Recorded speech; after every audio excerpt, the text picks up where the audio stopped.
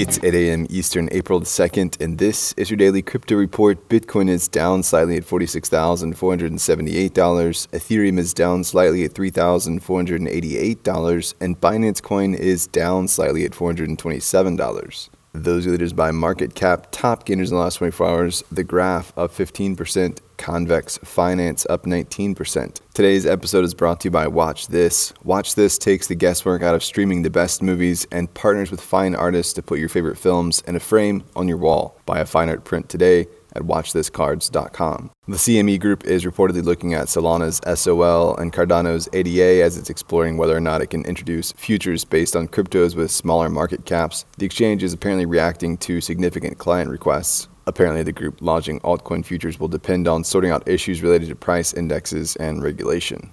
Well, Ronin's exploit, which is one of the largest hacks ever, has caused Axie Infinity and the devs to replace compromised validators and work out plans to tighten security. Following the $600 million hack, the dev team has revealed plans to add new security validators in the coming weeks, meaning the number of parties verifying transactions on the sidechain will increase. The sidechain didn't release any more details about the ongoing investigation that involves several law enforcement agencies. OpenSea is introducing credit card payments for NFTs, removing a hurdle for more widespread adoption. Collectors will be able to pay directly via Visa, MasterCard, American Express, Apple Pay, and Google Pay, among other methods, without having to convert to specific cryptocurrencies first. This payment method covers both primary NFT sales, including minting and initial drops, as well as secondary trading.